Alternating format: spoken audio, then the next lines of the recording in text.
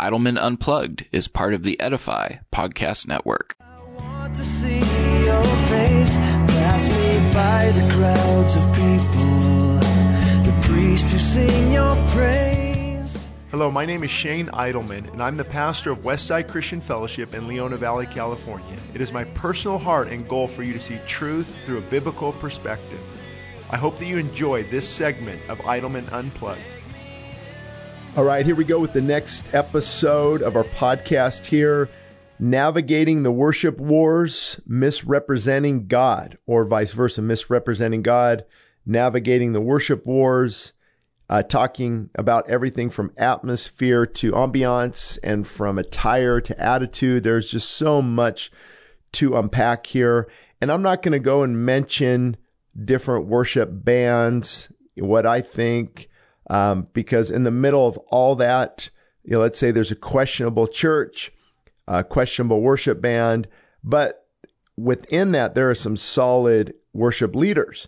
And so they're often tagged or often labeled as heretical, or, you fill in the blank just because they used to sing worship at a certain church. And so I'm just going to stay away from all that. I've learned that people have already made up their minds and, they're not really concerned with what my opinion is. Now, however, there are people there in the middle, just wondering what's going on. They watch these YouTube clips about this. And I will say there's a lot of heresy hunter websites out there and YouTube channels. What I mean by that is there is no grace. There is no context. There is no, trying to hear the other side. They just are hell bent on, just putting down such and such. And so trying to avoid that as well. So on one hand, it's difficult because, here at Westside Christian Fellowship, we love sound doctrine, theology, the study of God, the inerrancy of Scripture, obeying God's word, and looking to that as our final source of authority and elevating Christ that we find in the word. And just, you have to be grounded in that. But on the other hand, being open to what the Spirit of God wants to do. The Holy Spirit is a moral flame of God. It's the triune nature of God. We call it the Trinity, the Father, the Son, the Holy Spirit. And so we want to be open to what God is doing. We don't want to a cookie cutter approach to Christianity and, okay, let's do our, song and announcements and then a few more songs and you got everything dialed in to the minute. We want to be open to that. And we also love heartfelt worship. And it's hard to navigate those waters because on one hand, you have those who are very emotional and they kind of, get emotional and look, the Holy Spirit's here. The music sounds great. That must mean the Holy Spirit is here. And not necessarily, I saw a funny post on Facebook regarding this issue about, the Holy Spirit must be here. The worship sounds great. And the post said, no, honey, that's the only, that's just the C chord and the D chord and some good lighting. In other words, it's a gifted musician. The lighting's good. And so that was kind of funny. There's some points to that. However, on the other side, there is the hard, rigid, type. They love to study the Word of God and they love theology, but their heart's not tender and broken and humble. They wouldn't know emotional worship if it came up and slapped them in the face. And they just think emotion is wrong. And the problem is their heart's never really been broken by God and they've never been mightily filled with the Holy Spirit. And there should be excitement in our worship and loving to worship and just engaged in worship, not this cemetery kind of approach. And it is easy to hide behind studying the word. Those that love to study the word. I love to study the word. That's what I do every day. But they hide behind that. Like, well, it's just in the word. It's just, there's rigidness and just obeying God's word. And, we don't raise our hands. We don't get too emotional. We don't like worship nights. And I've got a problem with that. I think they're really missing a powerful move of God. Now, granted, you don't have to be emotional and sappy and jumping up and down and always raising your hands. That can just be emotionalism too. But there should be some engagement. There should be some yearning for deep emotional worship songs because they draw us to the heart of the Father. So this really isn't a battle over the old hymns and contemporary music. we've talked about that many times before.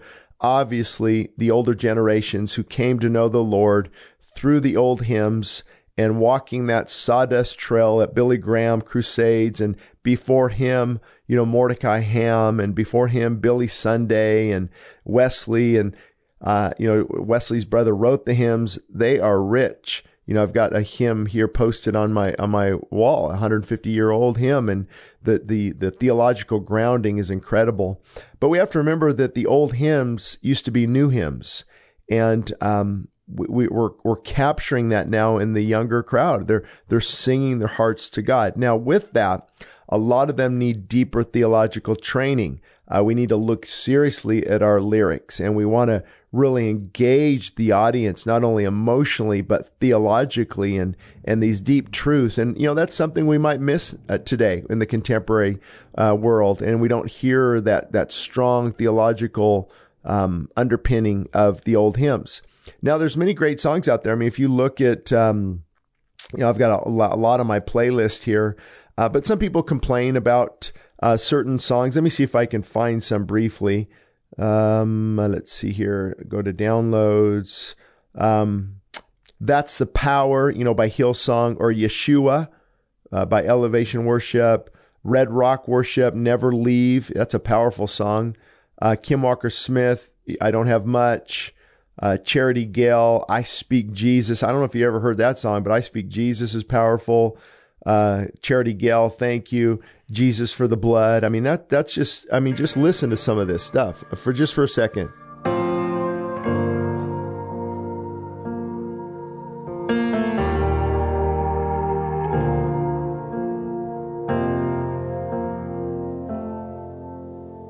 I was rich. I remember who I was.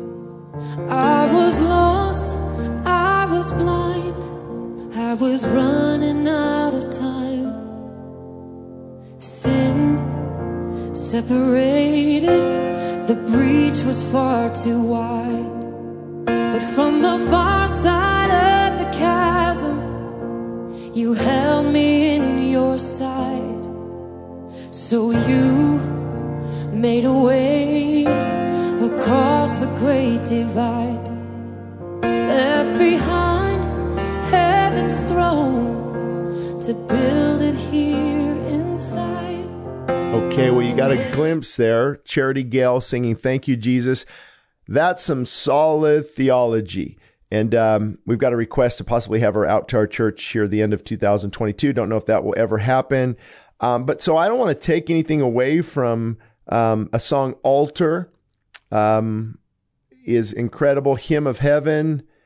Phil Wickham does a song, Hymn of Heaven. Pat Barrett, Build My Life. Evidence. Josh Baldwin, Every Victory. Danny Goki. I mean, boy, oh boy, Another in the Fire. I love that one. Now, granted, they're not as deep sometimes in teaching theology as some of the old hymns, but the hymns are right on target. I mean, Charity Gale, just then I could have just continue worshiping in the power of God, and there's something about worship. That's why I believe he attacks worship, he attacks his word, and he attacks prayer. That's the 3-chord strand that is not easily broken. So my first point on this is we really have to make sure our heart is right. And it gets caught up, these big churches. I just spoke at a mega church, and they've got a huge stage, and it's a big production, and their hearts were on fire. I mean, the people I met were just loved the Lord. And then you have small home churches where the people just love the Lord. But then you have people at small home churches who love to put down, churches that are decent in size. And well, that's not a real church. And then the big church puts down the home group, those poor little guys, they think that they're the remnant. And then the mega church thinks that they've arrived. And, it's always the heart of the leader, the heart of the worship team. So God can grow a big ministry, and there can be a large church to his glory. There can be home groups, home fellowships, home churches to his glory that are really good. They're really personal. community takes place, and they're powerful. But, this judgmental spirit has got to end. No wonder God doesn't use people powerfully, because they're too busy judging people all the time. And those who lack the filling of the Spirit, they often mock emotional worship. But those who are emotional and don't have sound theology and aren't obeying God's word, they also lack that filling of the Holy Spirit. And so we can't manipulate this. We can't manufacture worship. And we have to just get our hearts right before God. And that's really where it comes into play, is the danger of mocking the Spirit. That could be another podcast. But, on both ends, you've got those who are mocking the Spirit in regard to manufacturing things and making things up and trying to be hyper spiritual, and let's go put some gold dust up in our venting system, so when the air conditioning comes on, there's some gold dust coming out, and oh goodness, that's not good. But then you have those misrepresenting the Holy Spirit who are scared of the gifts of the Spirit. For example, I know many conservative churches. Some people won't even fellowship with me. Look at Shane, look at all those people at your altar, and they're crying out to God, and they're raising their hands. And oh man, that's just, I don't know about that, brother. That's not biblical. That's not emotional. Oh yes, it is biblical. And emotions are great if they're God honoring. When God is breaking someone and removing addictions and rebuilding their life, you better bet it's not going to look like your version of how church should look.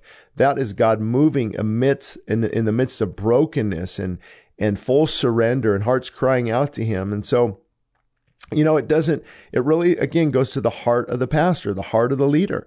You can be very, very arrogant in a small home church, and you can be very, very arrogant in a large church and in a mega church. And, at some point, hopefully I'll talk about to pastors the blessing of brokenness, the absolute necessity of brokenness in the ministry. And, that's what we need in this area of worship. So to navigate the worship wars is, again, if pastors are listening to this, if I'm doing a Pastor's Unplugged, it's different than Idleman Unplugged. But as a leader, you've got to look at the lyrics, of course, look at the bands. We have removed some songs from some of the controversial bands, but others we have allowed, depending on the lyrics, on the worship leader. And, I think it's fine to do that as leadership run by the elders. You don't want to take this issue lightly, but on the other hand, you don't want to jump into the, on the heresy side when it's not heresy, when it's not, the bottom line is a lot of people who don't like emotional worship, very conservative, just have never been wrecked by the power of God. They're not filled with the Holy Spirit. So they're just hiding all of that with their love for the truth and a love for theology. You should have both. You should have a love for the truth, a love for theology, and a mighty, mighty baptism of the Holy Spirit. But then you have people on the other hand, like I've talked about, carnal, lukewarm, who go in and, man, the Holy Spirit is here. That music is awesome. That lighting is awesome. Look at that. I don't know if we need smoke and fog and stuff on the stage. I'm not really a fan of that, and skinny jeans and about performance and, but we're actually working through that right now with cameras. I'm not a fan of cameras, but it can add a lot of professionalism to the online audience. And why not excel and do things well for Jesus? Why do Christians always have to produce often the worst movies, the worst record labels, the worst sound? You walk in, the carpet's falling apart, and the paint is chipping from the walls. And, now with that said, we are blessed in America. In other countries, the church is a tin roof and a dirt floor, and that is God honoring. That is powerful, probably more so than here. But when we can make the appearance represent God better, we should. We should not, in budgeting, of course, not spending a lot of money on all these different things. I mean, a friend of mine built a big church in Bakersfield. It's actually just a large warehouse. They saved millions of dollars. And then I know another church who spent $18 million building their building when they probably could have did it for $3 million if they would have asked me how to do it. So, and then we get judgmental there. I've got people, well, they spent this and they spent this. You know what? Many people listening to this can't even budget their own bank account, let alone a church bank account. So, now when I say that, I'm not being flippant. I'm not being arrogant. I think we have to steward God's finances well. All of our elders, every time we meet once a month, we pray that God would give us wisdom on how to steward this finances. But what about if God brings in finances to get his message out there, to run ads on Facebook or YouTube, to get the gospel out there? What about if God opens a door to where we can have a sanctuary that looks presentable and the carpet is clean and we just take care of God's house? So, again, it all goes back to the heart of the leaders at the church. And so I'm hoping that helping you navigate the worship wars a little bit better. Understand there's always going to be preference. Preference plays a huge role.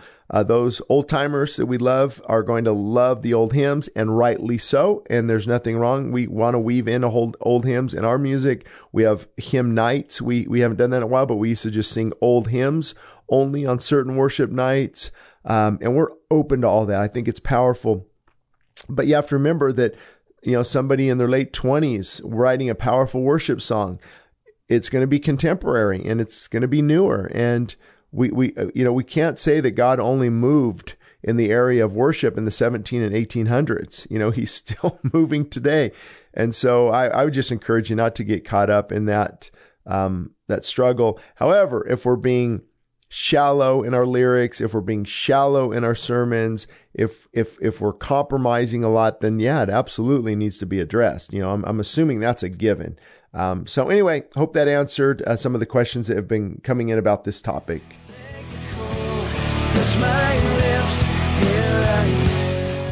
If you've enjoyed this episode of Idleman Unplugged, be sure to send us your ideas and topics for future episodes of the podcast. You can send us an email at westsidechristianfellowship.org or shaneidleman.com. Again, my name is Luke Duncan, and I am your host of Idleman Unplugged. Thank you for listening to us today, and join us again on the next episode.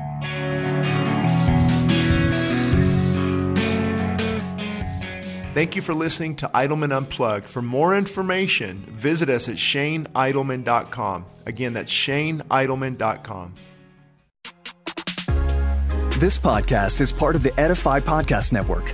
Edify is a faith-inspiring app that brings together thousands of the best Christian podcasts in one place for your listening enjoyment. Cut through the noise and grow your faith by diving into the world's top Christian podcasts today. Download the Edify app for free from the App Store or Google Play, or by going to edify.app. That's edifi.app. El Paseo Publications proudly supports the Westside Christian Fellowship Radio Network. We are committed to quality in Christian publication. Free ebooks can be found at westsidechristianfellowship.org under free ebooks. Books such as What Works for Men and What Works for Young Adults will help readers understand that the obstacles ahead are never greater than God's power to take you through. Books such as What Works When Diets Don't and Feasting and Fasting demonstrate how health can be achieved from a biblical perspective. Other free books such as Answers for a Confused Church and Desperate for More of God show the importance of fully surrendering our lives to Christ. And One Nation Above God is a must-read for anyone concerned about the direction of America. Again, free downloads of these ebooks are available at westsidechristianfellowship.org. We are happy about partnering with the Westside Christian Fellowship Radio Network.